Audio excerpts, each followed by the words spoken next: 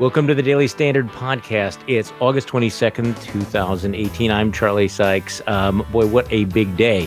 Joined from his home in Spain is the editor-in-chief of the Weekly Standard, Stephen Hayes, and Andrew Egger joins us from Washington, D.C. Gentlemen, yesterday felt like perhaps the most consequential day so far in the Trump presidency. That's the way Chuck Todd described it. Do you agree with that, Stephen? Yeah, I do. I don't think that there's really much of an argument there. I mean, anytime if you stop and pause and think about what this means and who this was, the president's campaign chairman, someone he entrusted with not only campaign strategy but strategy through the convention, who he brought on and by all accounts put immediately into his inner circle, despite what Donald Trump has said subsequently. Convicted on 8 different counts of financial crimes. And then you have the president's longtime consigliere, his fixer, his lawyer, make this plea, in effect fingering the president for being part of this scheme to pay off these women with whom the president allegedly had these affairs in the weeks before the presidential election for the purposes of affecting the outcome of the presidential election. It doesn't get much more serious than that. And you've got the president's defenders, I think, took about 18 hours, approaching 24 hours, trying to come up with some rationalization, some spin, something that they could say. And they seem to be settling on the fact that because there was no collusion, none of this is no collusion shown with Russia. None of this is a big deal. I just think that doesn't wash. I mean, this is a big deal. It's a big deal all on its own. Yeah, I want to get to collusion in a moment, but in effect, some observers are describing this as naming Donald Trump as an unindicted co-conspirator, basically saying this was a criminal act. We have now charged and convicted Michael Cohen for committing this criminal act, which he did at the behest of Donald Trump. And if this was any other person other than the president of the United States, if we were, for example, talking about Hillary Clinton ordering something similar to this and she had lost the election and she was a private citizen, it seems very difficult to imagine that prosecutors would just charge the aide who executed the order with a felony and not also charging Hillary Clinton or any other private citizen with doing that. And so that really raises the question, if this was a criminal act for Michael Cohen, why was it not a criminal act for Donald Trump? So even before you get to collusion, this seems like a certainly a significant milestone in the Trump presidency. I think that's right. And look, I mean, you have to remember the context in which this all took place. If you go back to October of 2016 and you remember that the Access Hollywood tape had emerged and you had some Republicans leaving Donald Trump, saying they couldn't possibly support him anymore. You had others, Paul Ryan telling House Republicans, do what your conscience tells you to do. There was this sense that this what started as a trickle would soon become a flood, and it could really affect the campaign. I mean, there was talk of pulling the RNC money from the Trump campaign and redirecting it towards Senate and House races. All of these things were being discussed at precisely the time that this threat to have these affairs go public was out there, or at least was privately being discussed with Michael Cohen. So the payoffs turn out to be a pretty big deal, because if these things had gone public, I think it could have had an effect on the outcome of the campaign. And the reason I think we saw the payoffs in the way that we did was precisely to keep that from going in, to keep from building on the negative momentum that had accumulated because of the release of the Access Hollywood tape and in the days afterwards. Yeah, and ironically, though, in retrospect, had these stories come out, it probably would not have affected. They, of course, did not know that at the time, but considering what Republican voters decided to do after the Access Hollywood video. So I disagree with you there, actually, okay. Charlie. I disagree with you. I think it really could have had an effect. I think you would have seen, if on the heels of the Access Hollywood thing, you had Republican elected officials, some of whom said, look, I just can't abide this anymore. I can't be a part of this anymore. As I said, you had Paul Ryan say what he said. You had other people issue public condemnations, but nobody then really did anything. I think if you saw in those days, right after this, additional stories about what the president had been up to, about coming out about his dalliance with porn stars and playmates, I think it could well have pushed people who stood by him to walk away, and I think it may well have affected the money that was going from the RNC and from other places to the Trump campaign, and then you have I think potentially a different outcome if this really did turn into a flood, if it was just too much. Mm-hmm. It's hard to remember, but I mean, in those days, that was the sense, this was too much. I remember being on Fox with some diehard Trump supporters who at the time were saying, "Hey, I can't defend this. I can't."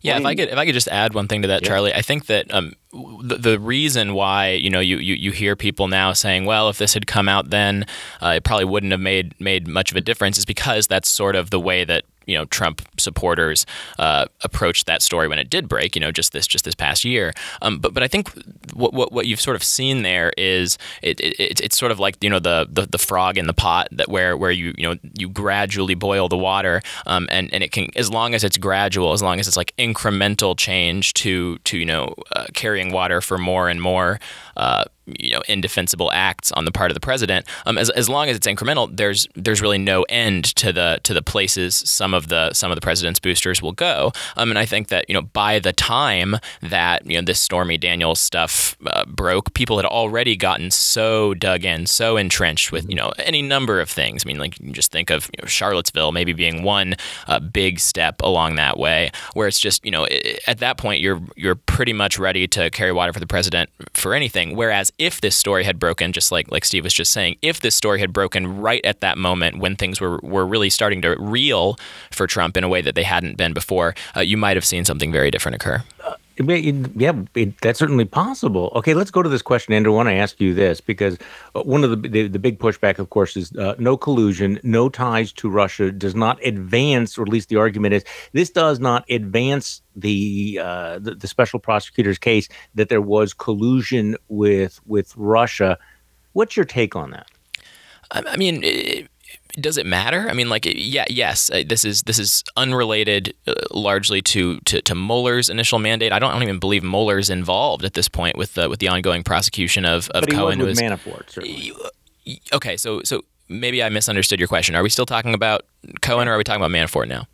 Considering that they took place within 2 minutes yesterday, I mean, it was like no one would have written the script as dramatically as it turned out to be. Right. Maybe we've become numbed by this, but within 2 minutes, you have the personal lawyer, pleading to eight felony counts, and then you have the former campaign manager convicted of 8 felony counts at the same time. Right. Yeah. So as far as Cohen's concerned, a little bit, yeah. Right. As far as Manafort's concerned, I'll say yes. I mean, like that. These charges are unrelated to what he did on the campaign. That doesn't speak very highly of Trump, that he hired this guy who was a sort of political heavyweight goon for a long time, in the first place. But obviously, we already knew that Trump was surrounding himself with people like this. So I don't think that the Manafort verdict reflects as directly and as powerfully on Trump in the present moment as the Cohen one does. I think that's the one the president's worried about. Obviously, that's the one where the guy in question has really broken against him, is really now gunning for him, because I think we've seen Michael Cohen make this political calculation that really the only recourse he has now that he's burned this bridge with Trump is to try to reinvent himself as this resistance figure, basically just sort of like a poor man's Michael Avenatti, right? He's got this GoFundMe that he just started this morning, where he's basically just saying, Michael Cohen's trying to tell the truth about Donald Trump to the American people. And I don't know who's buying that. I mean, I think Michael Cohen sort of burned all of his resistance bridges long ago by being Trump's fixer for the longest time. But it does matter that, this guy with this much direct access to the president is really gunning for him now. And so, whether or not it has to do with Russia, Yeah. Russian things are not the only between Michael Cohen and Omarosa. I mean, right. We're beyond any absurd script that you could possibly write about all of this. But this is, of course, what you get.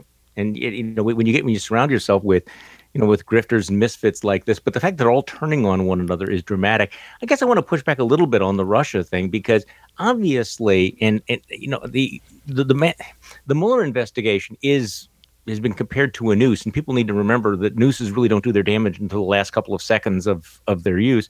Um, and Manafort is really at the heart of the Russia question. I mean, he was in Trump Tower. He's the head of the campaign at a time when, if there was, at a time when the concerns over, Russian involvement, were peaking. He had, high level connections to Russian actors, high level connections to the president.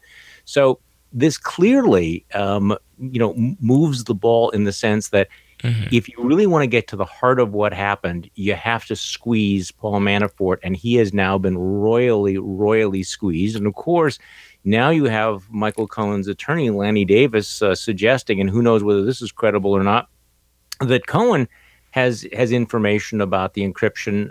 About the hacking of the DNC emails, all of that stuff. But I guess part of it is just the question of, and I guess might as well jump to this right now, Stephen. What happens now? We don't know where the Mueller investigation's going. My sense is that yesterday was a very bad day, but there are more bad days ahead, probably worse days ahead. What are Republicans going to do? How are they going to react? Will this be different than anything else we've seen? It's a great question. Let me first answer that in two different ways as it relates to what Donald Trump is doing. One, in a positive step that the president has taken. By positive, I mean affirmative step, not necessarily positive in terms of its value. And then something he hasn't done, which I think is in some ways equally revealing. The first relates to Paul Manafort, and the step that the president took this morning was to tweet out kind words about Paul Manafort. Brave soul. He didn't break with the pressure from the feds, everything. It feels to me, and certainly no doubt many others who know a lot more about how this stuff works than I do, like the president is prepping a pardon, or at least trying to signal that a pardon is there for the taking. So if the Mueller team and others try to squeeze Paul Manafort further, the president seems to have already made his next move by saying, Paul, I got you. Don't give in. I got you. You didn't break yet. You won't break now.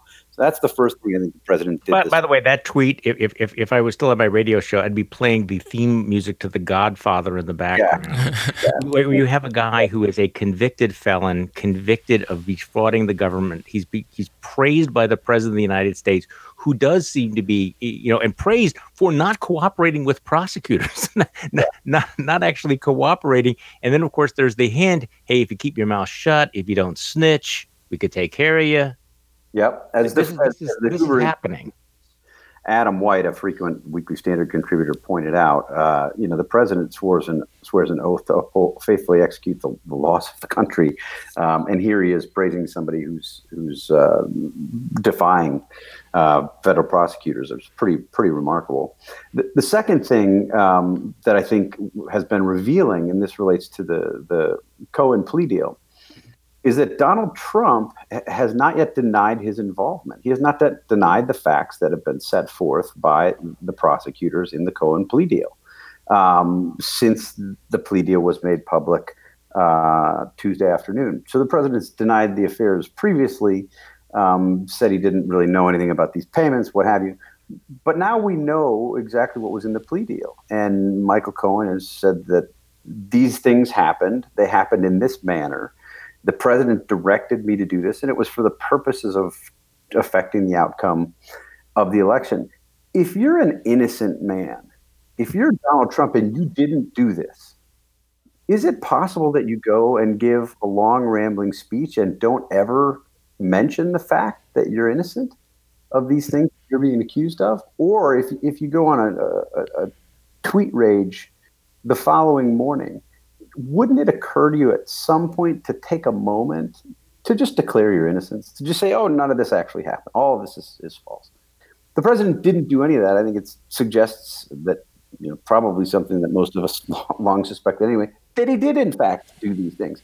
I've been talking to a couple of people who are sort of involved in Trump world, and one of the real questions that they had over the last few hours as this news emerged was whether the president would in effect, cop to this stuff and say, yeah, okay, well, this stuff happened, but it's not a crime. And by the way, there's no collusion.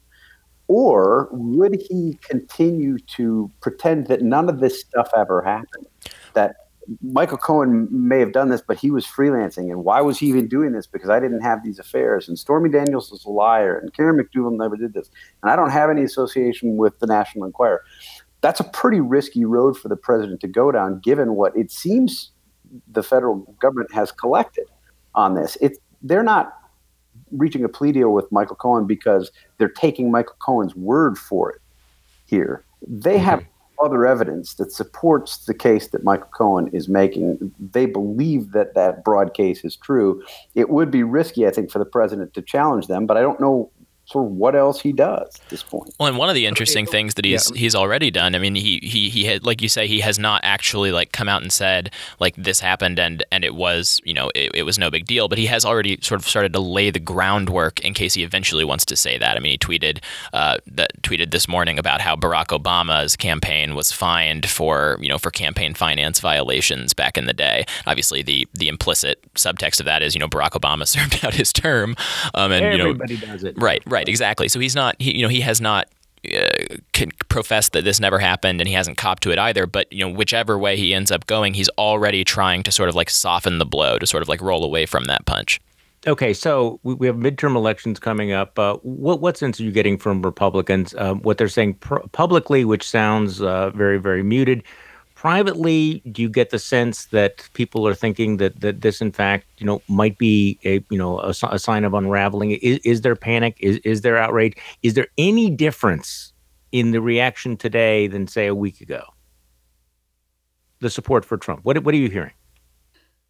You know, it's early, and given the events of the past 2 years, you're always wise to bet that this is not actually any different than any of the things that has happened before, and that Republicans, and certainly the Republican base, will stand by the president. Republican elected officials already seem to be kind of feeling their way towards a kind of rationalization. I think I saw John Cornyn quoted last night pointing out that there was no collusion. You had Matt Schlapp, chairman of the American Conservative Union, saying, boy, isn't it odd that with all of this breaking news, there's no mention of any collusion with Russia.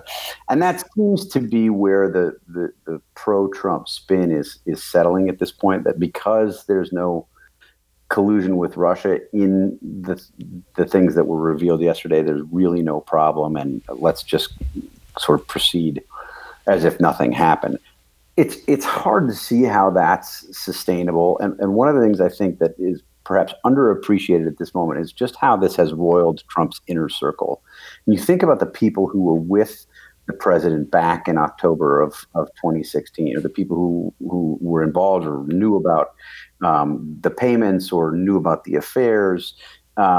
What's happened now with Michael Cohen flipping suggests that they really are in an every man for himself, every woman for himself And moment. the Don McGahn story over the weekend. The Don McGahn story, which now seems like old news. The Omarosa stuff. I mean, if part of what had allowed them to survive these kinds of allegations and these kinds of stories about corruption and payoffs and what have you, for as long as they did, was the fact that they more or less held together. You're seeing the kind of fracturing that you see before there are additional details that are provided either to prosecutors or to the media. So I wouldn't be surprised if we see those kinds of reports coming out. Having said all of that, I don't necessarily see that you're going to see a pack of Republicans who suddenly say, you know, this is it. I'm done with them. Yeah. I was willing to abide Charlottesville and all of the other things, but this is the thing that really gets me. I think you're likely to see Republicans, elected officials, people running for re-election in November say, the voters knew about this already. They didn't really care. Plus, we got 2 Supreme Court justices, tax cuts, some deregulation. It's all good. We love it. I think that's a fair bet. Andrew, I want to continue this though, because the Republican Party, the Republicans in the general conservative movement, has basically made a fundamental decision that character does not matter. that never mind what we said back in the 1990s, that Donald Trump's character was something to be set aside as long as we got all the things that Stephen just mentioned, including Kavanaugh and all of the other things. The stock market is high. And so therefore, up until now, that has been the consensus, that we will ignore the personal behavior, we'll ignore the lies, we'll ignore the grifting, the conflicts of interest. Now, of course, the price tag is rising. I tend to agree with Stephen that I don't expect to see much until the election. But you do I am getting the sense, though, that unless the Democrats blow it, which of course they are completely capable of doing, that this overall theme of corruption and sleaze is going to become a major cloud over this election. And I remember back in 2006, remember you had a couple of random Republicans who behaved badly, but now you have this long list. It's the cumulative effect. Duncan Hunter has now been indicted, a congressman from California, big Trump supporter. He's still on the ballot. He's obviously vulnerable, but you do kind of wonder, do Republicans really want to surrender the corruption sleaze issue to the Democrats? Because I don't think that that's a winning strategy. Yeah, I don't know. I mean, I think if Republican lawmakers were going to, find any hill to die on in terms of character, I'm not sure it would be this one. No Republican lawmaker is waking up this morning and clapping their hand to their forehead. And, this Donald Trump, I really don't.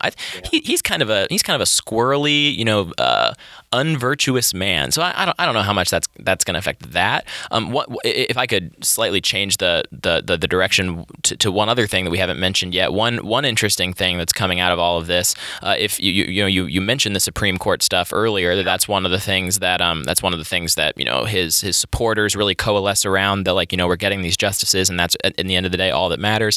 One interesting development that we've seen since yesterday is a renewed push from Democrats to say that this further invalidates the fact that Trump won the election at all, and therefore he should not get a hearing to appoint or to nominate Brett. I remember the word I know. Confirm Brett Kavanaugh to the Supreme Court. And I think that is going to carry a lot of weight with Democrats this fall. There are already questions of whether some red state Democrats were going to end up, flipping over and voting for Kavanaugh, like some of them voted for Gorsuch last year. And I think that is going to be a really concrete issue that's going to, be changed by this, and that will definitely have impact in the midterms. Yeah, I'm skeptical about the impact on Supreme Court. However, if there is this cloud of obstruction of justice and criminal behavior on the part of the president, but I don't take whether he's a legitimate president seriously as an issue, but the conflicts of interest, the obstruction of justice, the various other things,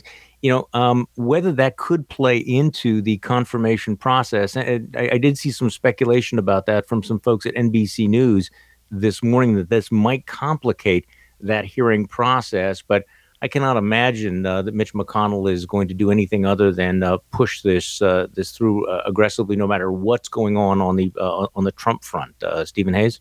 No, I agree with that. I mean, certainly if it's up to Mitch McConnell, he has been sort of singularly focused on judicial nominations and pushing them through, this being one of the two big prizes. It won't deter Mitch McConnell at all, what the Democrats say. I do think, with the margins as tight as they are, it wouldn't, if you have a senator or two who decides to change his or her mind, things get hairy awfully quickly. I think it's a stretch of an argument. I think Democrats are likely to make it because it's really one of the only arguments they have. But I'd be surprised if it had any kind of effect, if it changed the trajectory of the Kavanaugh nomination, which seems to be pretty safe. I do think the Democrats will make a lot of hay with this broad corruption argument against Republicans. I mean, it is the case that, not just Duncan Hunter and the details of that indictment are incredible and appalling. They're not survivable politically, I don't think.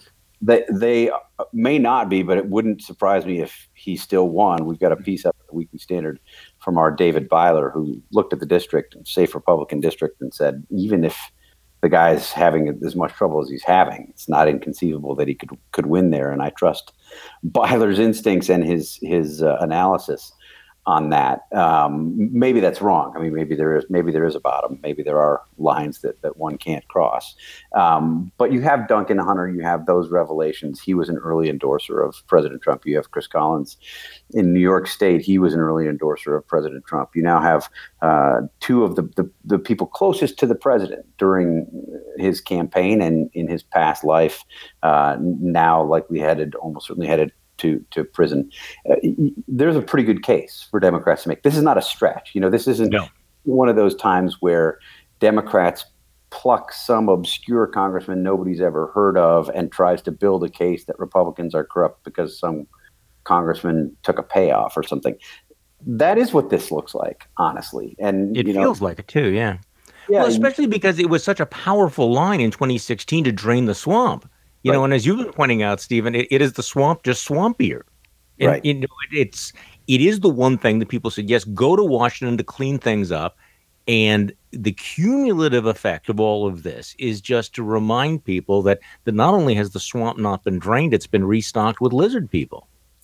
Yeah, and I think the effect could be, obviously, I think it could have an effect on independent voters as Democrats make this case and broaden their case, and presumably they will be smart enough to make this the big theme for the next 2 months, and everybody will be singing from the same song sheet. It's not going to budge the hardest of hardcore Trump supporters. I think it could have an effect on independents, but the place I would look for potential problems if you're a Republican running for re-election is, does it depress this sort of marginal Republican voter who's not a hardcore Trump supporter, but more or less likes what the president has accomplished on a policy level, but is just sick of this. I think there's an exhaustion factor that is at play here. I think it's been at play here for a while. And I think that's maybe the place where it makes Republicans most vulnerable, is just people who just say, I'm done. I want to talk about something that Newt Gingrich wrote this morning about the midterm elections and this issue in just a moment. I'll get your take on all of that. But the Daily Standard podcast today is brought to you by ExpressVPN. Look, with all the recent news about online security breaches, doesn't this seem timely? It's hard not to worry about where your data goes. Making an online purchase or simply accessing your email could and does put your private information at risk. You are being tracked online by social media sites, marketing companies, and your mobile or internet provider. Not only can they record your browsing history, but they often sell it to other corporations who want to profit from your information. Well, that's why I decided to take back my privacy by using ExpressVPN. ExpressVPN has a very easy-to-use app that runs seamlessly in the background of my computer, my phone, and my tablet, and I have it on all of those devices. Turning on ExpressVPN protection only takes one click. It secures and anonymizes your internet browsing by encrypting your data and hiding your public IP address.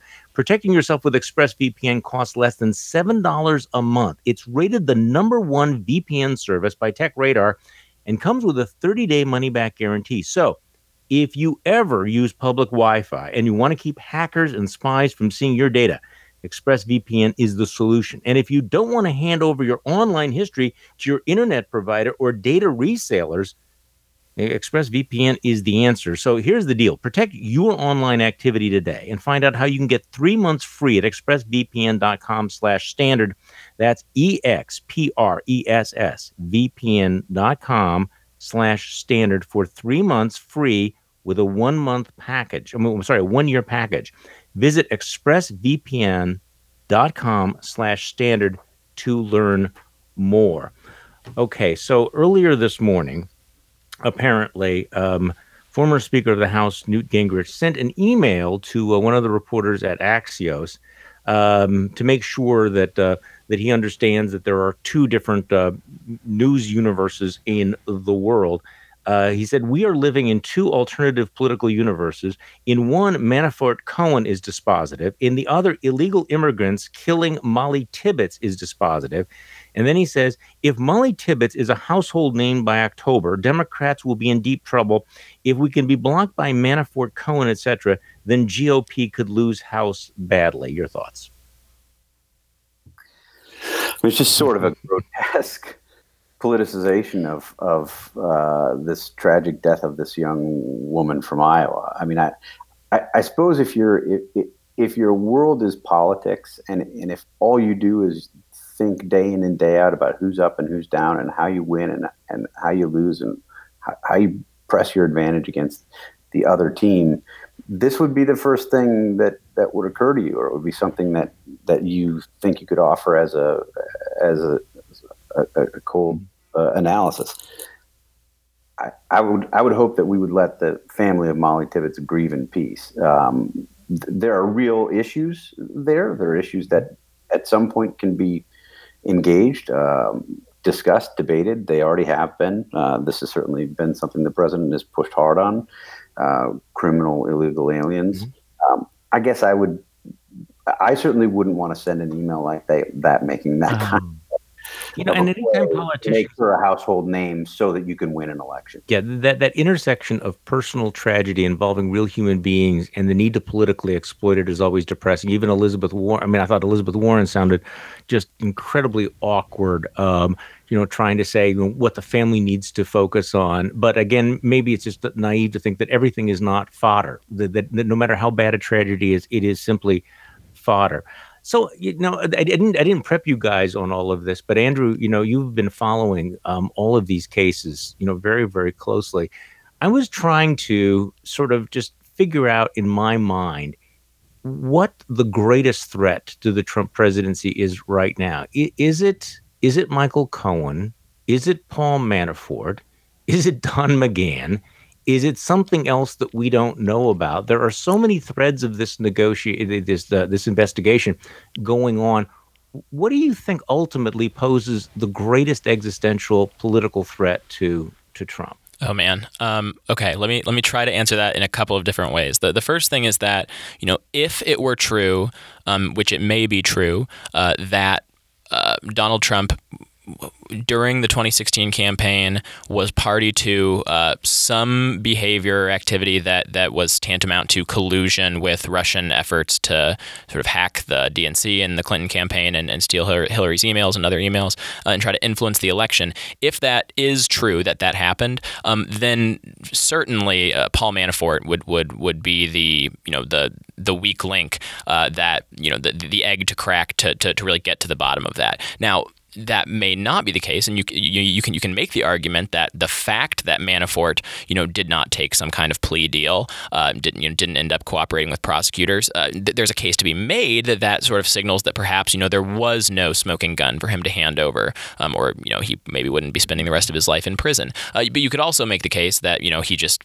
is not the kind of I've talked to former prosecutors who from the beginning just basically said, I don't see Manafort cracking. I don't think he's that kind of guy to sort of turn state's evidence. I think he's going to, fight this thing any way he can. And I think that, like we said, Mueller has the squeeze on him, but Mueller's had the squeeze on him forever. Mueller's had the squeeze on him for, 6 months to a year, where all the facts of this were known. The fact that his long-term business partner was cooperating with the investigation was known, where basically Manafort's goose seemed cooked, and he hasn't cracked yet. So if I'm Donald Trump, I think that I'm resting a little easier when it comes to Paul Manafort these days. I think that, like we said before, he's floated the pardon. I think if pardons ever go out at this point, certainly Manafort's on the table. Donald Trump's definitely sort of internalized the notion that Manafort is just one of these casualties of this big, totally political, totally, full of liars and cheaters witch hunt.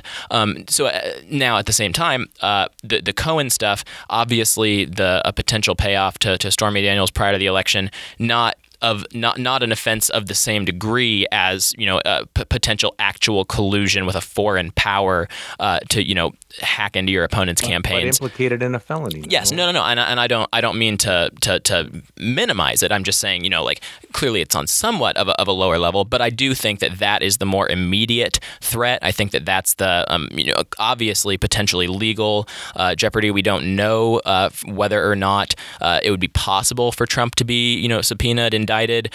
All of those things would go all the way up to the Supreme Court if Mueller or other prosecutors would decide to push that.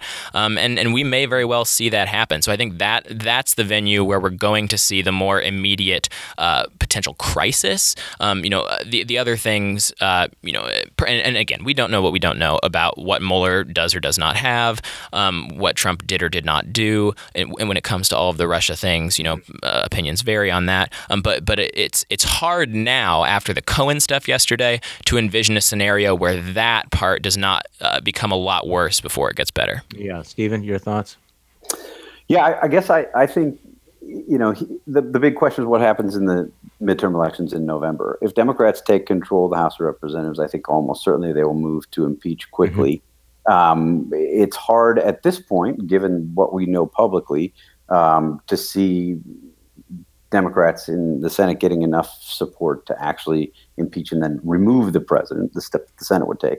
I think we've got a new piece that we just posted at weekstandard.com from Jack Goldsmith, who walks through a number of the things that he thinks President Trump might do. And he lays out several, I would say, harrowing possibilities, including the president deciding to run rampant with pardon everybody who's involved in any of this who's even been mentioned, starts firing the people at the Justice Department that he's disappointed with, people on the Mueller investigation, ending the Mueller investigation, yanking security clearances from investigators and others that could slow this process down. There's a fair amount that the president could do, Jack argues, that could really start to be a more sustained assault on our institution. You don't know that. Jack's walking through some possibilities, but they don't seem terribly, none of which are inconceivable. No, they don't seem terribly far-fetched at this moment. Jack's an awfully thoughtful and sober guy, so he's not one prone to hysteria. It's a piece that's well worth everybody's time, and I think the scenarios that he lays out could, in its own way, as Donald Trump sort of clings to hang on to his presidency, if it gets to that point, would be the kind of things that paradoxically could cause him to lose it, to be in more trouble. I think you're absolutely right there. I agree with Andrew's analysis as well, but I think it's the president's own conduct that is still the biggest wild card here, including how far he's capable of going. The tweets this morning were breathtaking in and of themselves, but nothing compared to what's coming. I mean, there are these two ginormous stories that are out there. Either the Mueller report will come down, which may focus on collusion or may focus on obstruction of justice, or may talk about money laundering. We just don't know. Perhaps even worse for the Trump presidency, though, is if he pulls the trigger and decimates the Department of Justice and fires Mueller. And again, that's an element of absolute unpredictability. But I do think that the president is right about one thing as well, that one of his biggest points of vulnerability, given the fact that he personally is unlikely to be indicted, is his members of his family. And he's expressed this in a number of different ways, that he's very, very concerned about what if Mueller comes after Don Jr. And that's one of those, just when you thought it could not be any more radioactive, oh my God, imagine that. Yeah, and I think one... And also the reaction that would trigger. Yeah, well, and one other thing that just following up on what Steve was just saying about the Goldsmith piece, I think that one thing that is potentially going to constrain Trump's behavior, even beyond what you were just saying, is he has to ask, whether his support among congressional Republicans is completely ironclad, right? Because we have seen that they're going to go to bat for him for almost anything.